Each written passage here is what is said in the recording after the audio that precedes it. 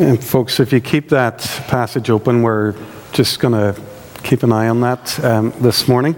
Let me pray before we come to dwell on that. Father God, we know that your word's powerful, that when you speak to us, it changes the world. Lord, one of the images you give us in your word, of your word, is as a hammer that breaks the rock into pieces. Lord, help us to be courageous enough today to hear you and to allow your word to do its work in our lives. Amen.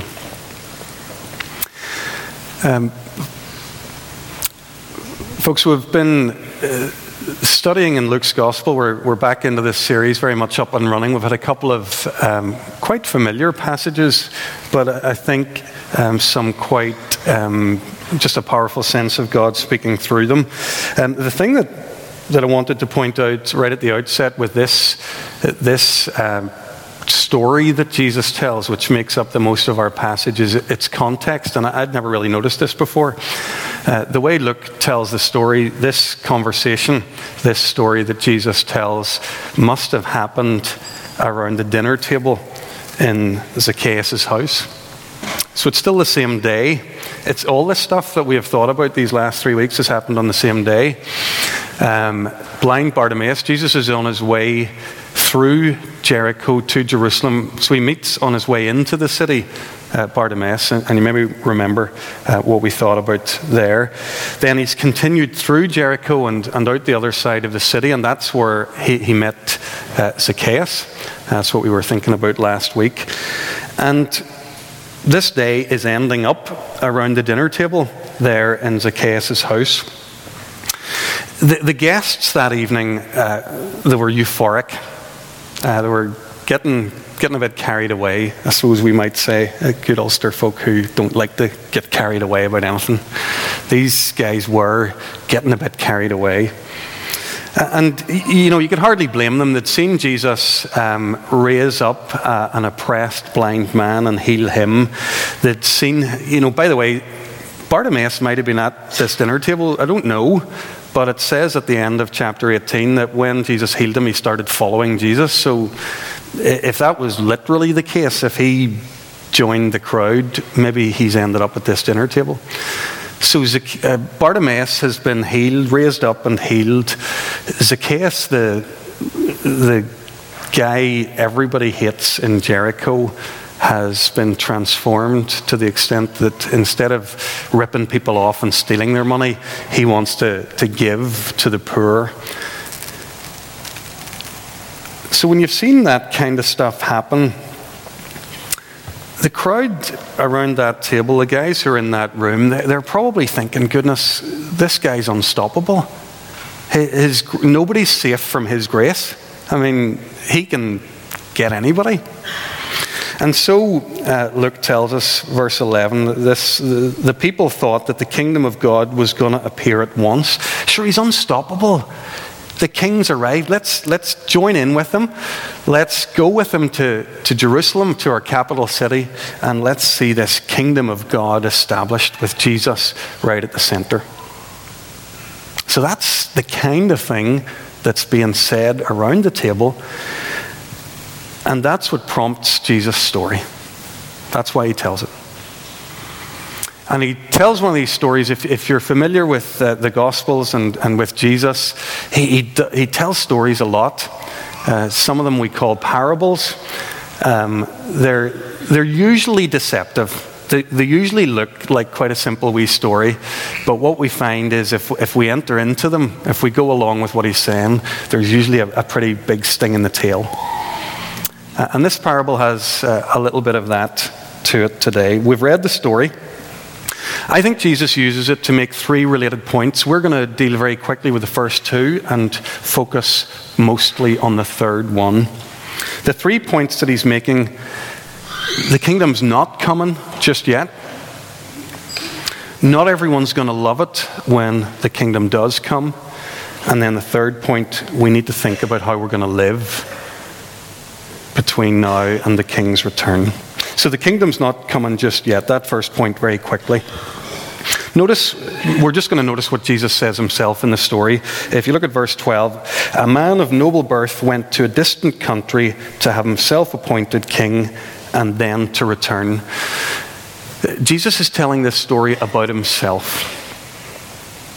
And he's telling his audience, if they've ears to hear it, that he is not yet ready to become king, that he's going somewhere else, that he'll be gone for a while, and then he'll come back when it's the right time. That's it. The second thing that Jesus has to say about this kingship that he's going to take on sometime in the future, he says, don't assume that everybody's going to welcome this. Verse 14. His subjects hated him and sent a delegation after him to say, we don't want this man to be our king. Folks, I think it's important that we see this and that we understand it. Jesus didn't expect people all to receive him, to be glad that he was coming as king. He isn't surprised that people don't want him to be their king. He wasn't surprised about that during his time on earth. But this story of his has a bit of a reach right through human history. And my sense is that the all-seeing Jesus can look through human history, and he's not surprised that people at any point along the way are refusing him and his kingship. It's about 135 years since Nietzsche declared, Gott ist tot. God is dead. Now, Nietzsche didn't think that God had died. He's an atheist. He didn't believe in God. But Nietzsche was talking about how Europe had realized that it no longer needed God. That modern Western cultures had put God to death. As I read this parable, I can't help but think, yeah, sure, Jesus knows about that. He says that people don't want him to be king. Jesus Christ knew about Nietzsche and isn't surprised by him. In our times, Richard Dawkins and the New Atheism, the secularization of British culture, the rejection in Ireland of our Christian heritage, this doesn't surprise Jesus. He told us that not everyone would want him as king. He warns the guys that evening around Zacchaeus' table. Guys, you might be getting excited about me, about the idea of my kingship, but that's not going to be everybody's response. People might not want Jesus as king, but king he will be. Verse 15 tells us that. And the rest of Jesus' story has to do with this reality. If Jesus is king, he's going to come and it's going to have implications for every last one of us. He's going to judge every person. Let me deal very quickly with those who didn't want Jesus as their king. We don't really see what happens to them till the very end of the story. Verse 27. King once he's returned, he passes his verdict on them. He says, those enemies of mine who didn't want me to be king over them, bring them here and kill them in front of me. It's hard to imagine a more decisive verdict or a harsher penalty. We're not going to dwell on this today. It's actually not the main focal point of this story. But I need to say this in case anyone is in any doubt. There will be a judgment. And those who haven't accepted the rule of Jesus Christ will pay the penalty for their rebellion and their insubordination. We thought about this in different terms in our last series in Deuteronomy, but you might remember at the very end of that series a part where Moses was talking to the people of Israel, and he put it in very stark terms. He said, choose life he was asking them not to choose death, but to choose life. Not to choose life, you see, not to choose life in Jesus Christ is to choose death. Folks, the remainder of Jesus' story, we learn about how another group of people are to live. And I hope you can see this, at least now that I've pointed out. There are a group of people in this story who are living for the King. They're his servants, they're called in this story. And if we're disciples of Jesus Christ, living between the death and the resurrection of Jesus, awaiting his return, I think we should see that this is our part in this story. We're the servants who are living, waiting for the King's return. So this story, and the bulk of it, is about us. It's a pretty simple story, albeit very, very challenging. So before he goes off on the journey, this nobleman, who isn't yet a king, but he's going to be, he gives each of his servants 10 minas. Now, people might have heard growing up about the parable of the talents. This parable needs a new name. Somebody needs to give this a name. The talents was a bad name because it confused us in all sorts of ways. The minas, like, who knows what a mina is?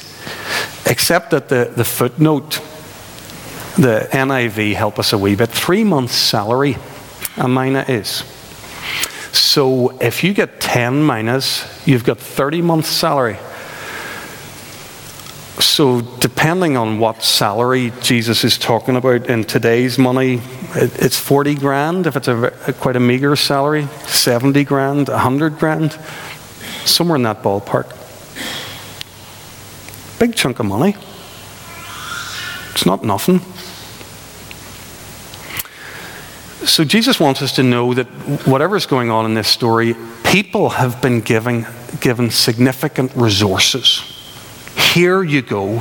Here's something really significant, a really big opportunity. It's yours. And he wants them to put this money to work. Verse 14, put this money to work. There's nothing ambiguous about it. Make the money work. Make this stuff fly.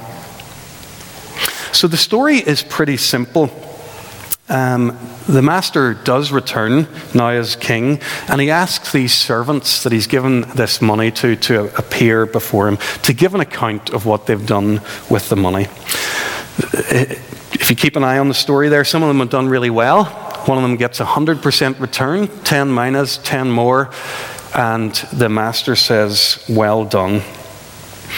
Another one manages to get a 50% return. He got 10 minas and he's got 5 more. So again, well done.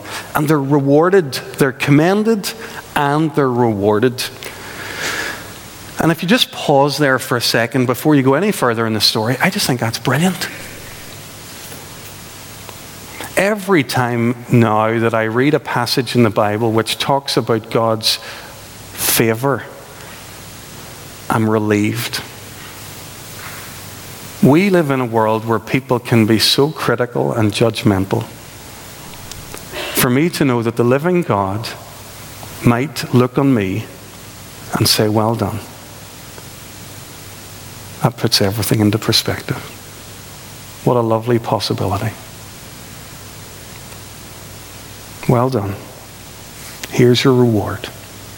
That's what I want. That's how I want to live. 2 of the investors, Jesus chooses just to focus on 3 of them. 2 of them did well, 1 of them not so well. Verse 20. Another servant came and he said, Sir, here is your mina. I have kept it laid away in a piece of cloth. He's played it safe. He's refused the risk that inevitably comes. Anytime you make an investment, take a step, you take a risk. He goes on to explain why he did that. It's quite interesting to get the insight. What's he thinking? I was afraid of you because you're a hard man. You take out what you didn't put in and you reap what you didn't sow. So remember, Jesus is telling this story to his disciples, his followers, to show them how to live in light of his coming return. And he holds up a mirror and he shows us, I think, particularly in this character, how we might be inclined to think about God. When we're unwilling to take risks for God's kingdom and for his glory, it shows a serious misunderstanding of who God is.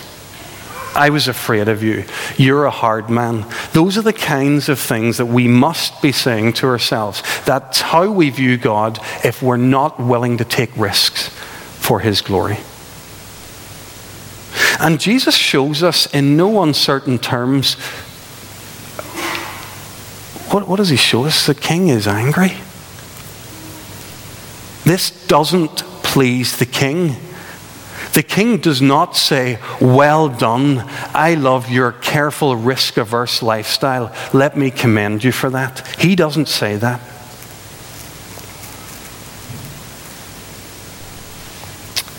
You see, Jesus shows us in this parable that fear is failure and that risk is right.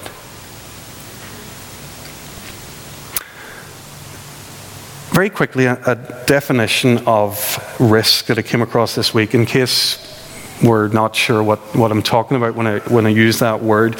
Risk is an action that exposes you to the possibility of loss or injury.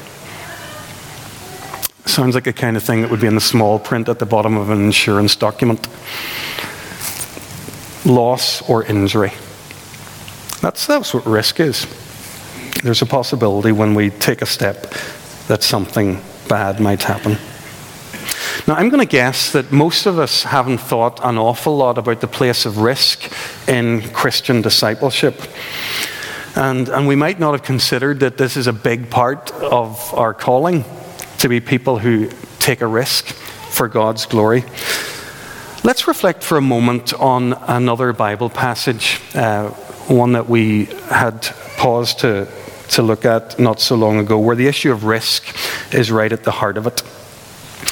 There was a generation of God's people who are famous now for being the people who said no to the opportunity to take a risk.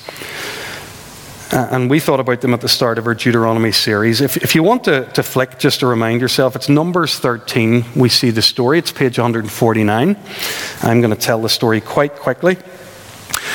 This is less than 3 years after Israel has been brought out of Egypt, captivity in Egypt. And they're on the border of the promised land. Numbers 13, verse 2, God tells Moses, here's the next step that we need to take. Send some men to explore the land of Canaan, which I'm giving to the Israelites. So Moses sent Caleb, Joshua, and 10 other men. And then for 40 days, they had a look around the land. They came back. I always remember this from my children's Bible. There was a page where they showed the guys carrying the huge bunch of grapes. Does anybody remember that? Yeah, on a bamboo stick. So this is what happened. They went to the land. It was so fertile and fruitful. Just a brilliant place. And verse 30 of Numbers 13, Caleb gives his assessment. He says, we should go up and take possession of the land, for we can certainly do it. God said, do it. We've had a look. We think we can do it. Let's do it. But the other men who were with him took a different view. We can't attack these people. They're stronger than we are. And their view, the view of these other men, carried on that particular day. It held sway. So the people of Israel, faced with a choice, will we take the risk God's calling us to, or won't we? They say, we won't.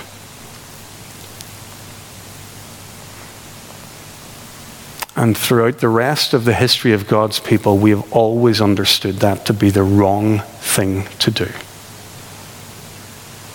That fear is failure, and that risk is right. Those folks standing on the border of Canaan believed the same sort of crazy nonsense that we sometimes believe. Here's what we sometimes believe. We believe that there's a good safe and secure life outside of what God calls us to. Crazy. I know that God's calling me to do this, but safety and security is this.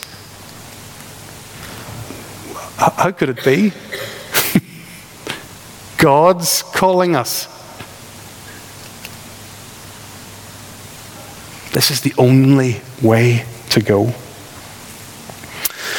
The result on that occasion was tragic, and actually it's probably some sort of a paradigm, I think. A wasted generation and the guts of 40 years. A wasted generation of people and a long time. The purposes of God must be paused, at least in Israel's life. Folks, if we want to waste our own lives, if that's what we're keen to do, then here's what we must do. Avoid taking the risks that God's calling us to. If we want to be sure of wasting our lives, let's avoid them. And we'll be grand. Talking on this theme of taking risks for God, in his foreword to John Piper's book, Risk is Right, David Platt says this: as we stand at our Kadesh Barnea, that's where Israel was standing in this moment we've just talked about, we have a choice. We too can retreat into the wilderness of wasted opportunity. We can rest content in the casual, convenient, cozy, comfortable Christian lives as we cling on to safety and security that this world offers.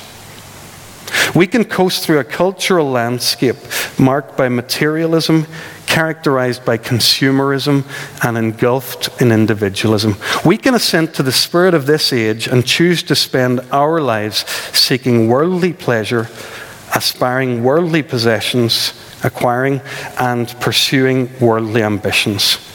And then we can try to pass that off as some acceptable version of Christianity.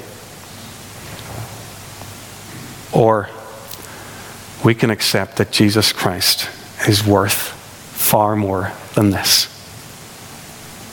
We can recognize that he created us and that he saved us and that he's called us to a so much greater purpose than anything that this world can ever offer us. We can die to ourselves, to our hopes, our ambitions and our dreams, our priorities and our plans. We can do all of this because we believe that the reward of getting Jesus makes any risk more than worth it.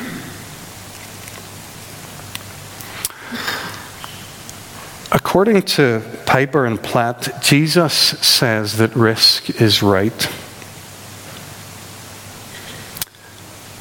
And it just strikes me, it might take some time for that idea to even sink in with us.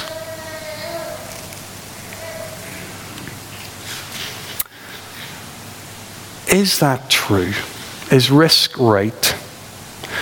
Is the failure to take risks for Jesus wrong? I mentioned to somebody this week that I was preaching this parable, and he told me of an experience he had had talking to a youth group about the parable. And he told me they thought it was unfair. They thought the master was very hard on the guy who hid the money under his floorboards. You know, he didn't use it to buy drugs. He didn't go to the bookies. All he did was say, "There's your money back. I kept it safe for you."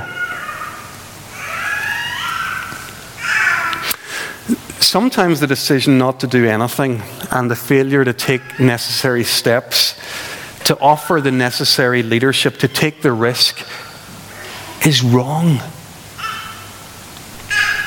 Dietrich Bonhoeffer, the young pastor theologian in Hitler's Germany, he had the opportunity in those years to think long and hard about the place of risk in Christian discipleship. Everywhere he looked in the early 1930s, he saw Christian indecisiveness.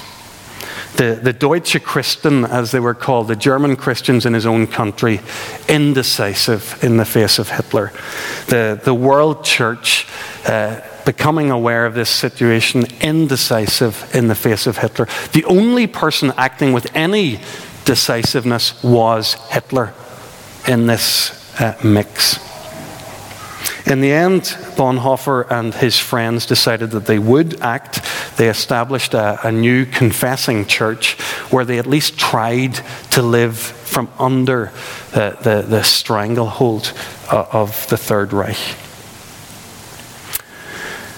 In April 1934, Bonhoeffer wrote a letter to Henri Louis Henriot, a Swiss theologian. And he was heading the World Alliance, an alliance of world churches at that time. Bonhoeffer was pleading for support for the German Christians, the pastors and Christians in Germany. And it's in this letter that he spells out the dangers of indecision, of doing nothing.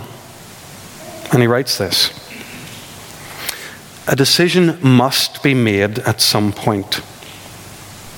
It's no good waiting indefinitely for a sign from heaven that will solve the difficulty without further trouble. Even the ecumenical movement has to make up its mind and is therefore subject to error. But to procrastinate and prevaricate simply because you're afraid of erring, when others, and I mean our brothers and sisters in Germany, must make infinitely more difficult decisions every day, seems to me almost to run counter to love. To delay or fail to make decisions may be more sinful than to make wrong decisions out of faith and love. We don't know if our risks will be right, but that doesn't make it right to sit and do nothing.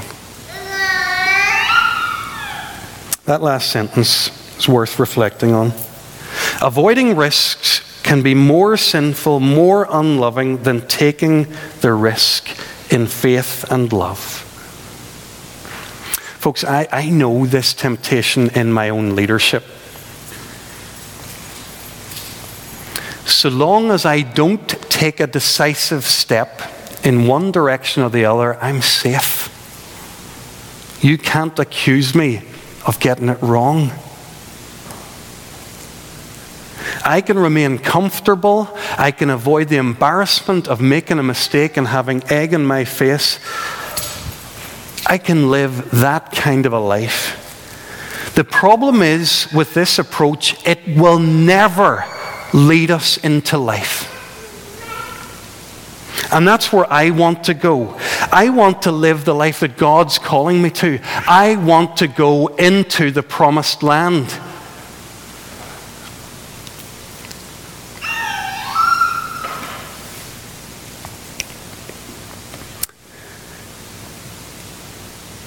In Jesus' story, it's not the guys who take the steps and who take the risks who lose out. Who is it who loses out? It's the guy who does nothing, thinking I'm afraid of losing what I have, who loses it all. It's taken away from him. Verse 24, the king says, take his mina away from him and give it to the one who has 10 minas. Sir, but they've already got 10. You can see where this is coming from, can't you? I tell you that everyone who has more will be given, but the one who has nothing, even what he has, will be taken away. It's shocking stuff.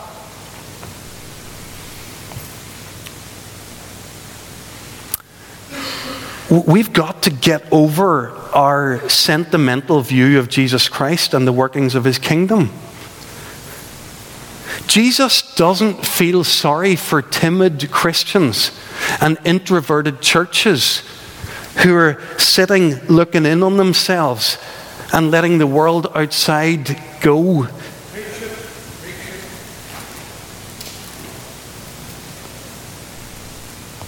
When we give up obeying his call, when we fail to obey him, to take the risks that he's calling us to, he doesn't look on that and feel sorry for us and think, what can I do for those poor souls? It makes him angry. And he says, what little you have, I'll take away from you. And folks, I have no hesitation in interpreting it that way because I see it happening around me in countless churches all around Belfast. What little you have, I will take from you. Folks, I don't want to be one of those old guys who talks about the good old days. Oh, that youth group I was part of. Or that church.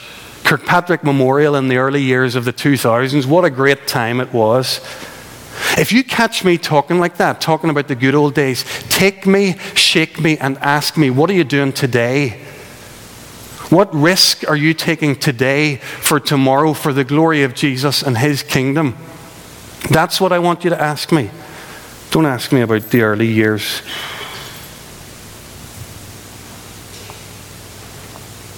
I don't want to spend the second half of my life living off of something that happened in the past.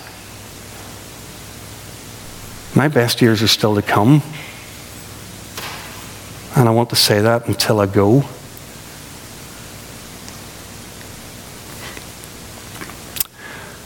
Just before I close, I want to pay tribute to some people. You've heard me talk about risk, and you maybe don't know what I'm talking about. What do you mean? What are you talking about? I want to pay tribute to some people who have taken some risks along the way. People who have done it with me. Claire, you said yes to me a matter of weeks after I walked out of the only proper job I ever had. Could have made a bit of money.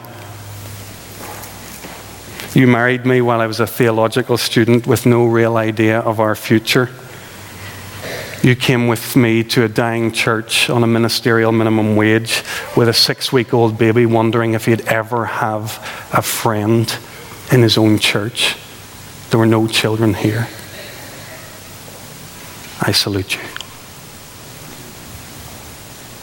To the elders emeritus of this church, I'm talking about the guys who were here when I first came. Stanley, Morris, Desmond, Dorothy, Lavinia, Jennifer, thank you for taking me on. 31-year-old. No track record. Didn't know what I was doing. Well, I don't know what I'm doing now, so how could I have known back then? Must be. Thanks for taking the risk on me, but also with me. I remember the conversation when you interviewed me that night up in the Skelly Hall. It was, I don't know, felt like the whole Kirk session there. About 10 people, almost everybody already a pensioner at that stage. And one of the elders said this. Looked along the row of the elders. I was down there being interviewed. Looked along the row and said, look at us. We don't have long left. But we want one last chance to see if God would do something in our church. And as soon as I came to join with you, I saw that you meant it. Thank you for that.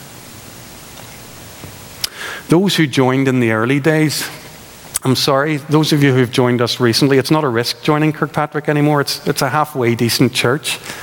Back then it was rubbish. I remember preaching in the early days, and it only happened to me once, but this thought flashed across my mind. If I keep preaching, if I keep speaking, we won't have to sing the next song. That's how bad it was. If I just keep talking, we'll not have to sing again. Some of you joined us at a time when there were 100 more attractive church communities to join. But you wanted to be part of something that you sensed that God was doing in this place, and I salute you for that. 18 months ago, Dan Hayes stood at the front here, told us about a vision God had given him to go and see if something could be done, if a church, a small church, could flourish in Clarawood, the housing estate in our parish. Big risk for him to stick his neck out like that, him and Jude and the family. Big risk for the other guys who got involved, who are out there week by week now, slogging away. I salute them. I think it's brilliant. Folks, taking risks for God, these ones I've described, lots of others I don't have time to mention. Taking risks for God, this is our history. This is our story. And I'm asking you today, what are you going to do with that going into the future? Are we going to become the people who once did things for God, and then once He blessed us, once He gave us the good stuff, we stopped? What a tragic response to the grace of God among us. We've been blessed in a way that only a tiny handful of churches in our whole country can talk of being blessed today. What are we going to do with that? Here's my suggestion. Let's not stop taking risks. Let's learn to take more, bigger ones, for His glory.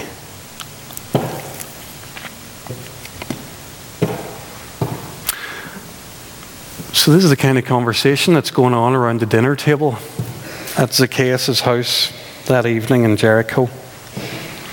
Jesus tells His friends this story to show them that in His kingdom, risk is right. There's simply no other way.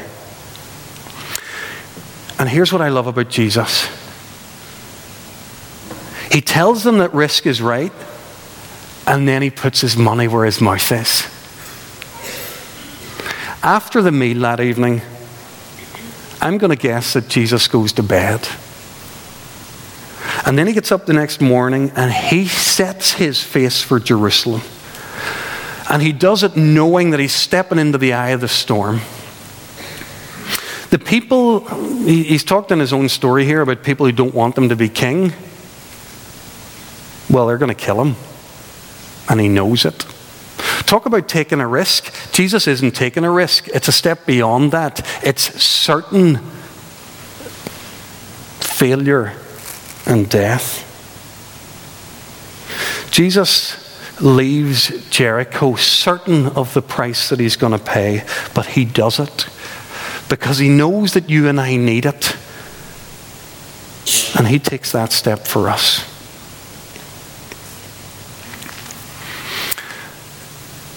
Maybe you're a risk-averse kind of person. We know that language in our culture these days. I think we all are. We've been trained that way.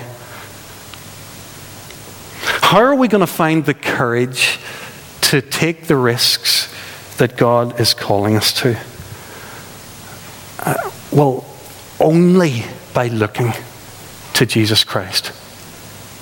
You see, we find the strength to risk losing face, because a lot of risk is about losing face, especially for people who somehow have made it in the world. You don't want to make a mistake. You don't want to lose credibility. Well, let's look to the one who gave it all, who lost all credibility, and the one who the only person who can raise our face back up. The only one who can vindicate us finally in ways that matter. How do I find the strength to risk losing money for the cause of the gospel? Well, it's when we come to believe Jesus that He has a treasure for us that can't fail, that doesn't rust, thieves can't destroy. And how do we find the strength to risk losing our life, our very life? Well, it's when we trust the promise of Jesus Christ, that it's the one who loses his life who finds it. Folks, Jesus says that risk is right.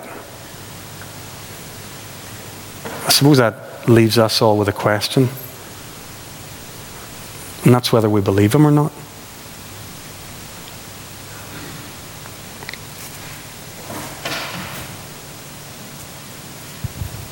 Let's pray.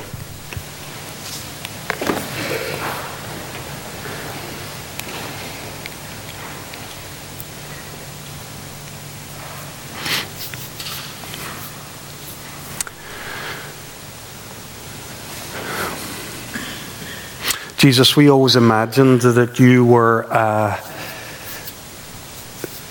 white, middle-class, respectable type, a bit like a lot of ourselves here. And then we take a few moments just to read your word, to read the account that your Spirit has left us of your life on this earth. And almost without fail, we're astounded by who you really were. The things that you did and the things that you said.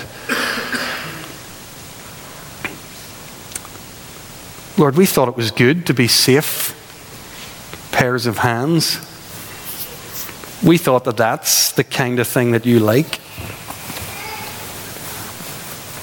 Lord, while you do give wisdom, help people to make good decisions, and we thank you for that, you've shown us today that you want us to be courageous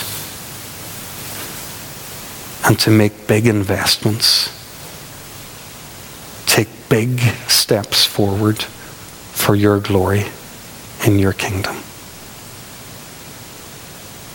Show us where you want us to do that, and then help us to do it. Because we want to show up before you with 10 minas or 20 or 100. And we want to hear you say, well done. Here's your reward. Amen.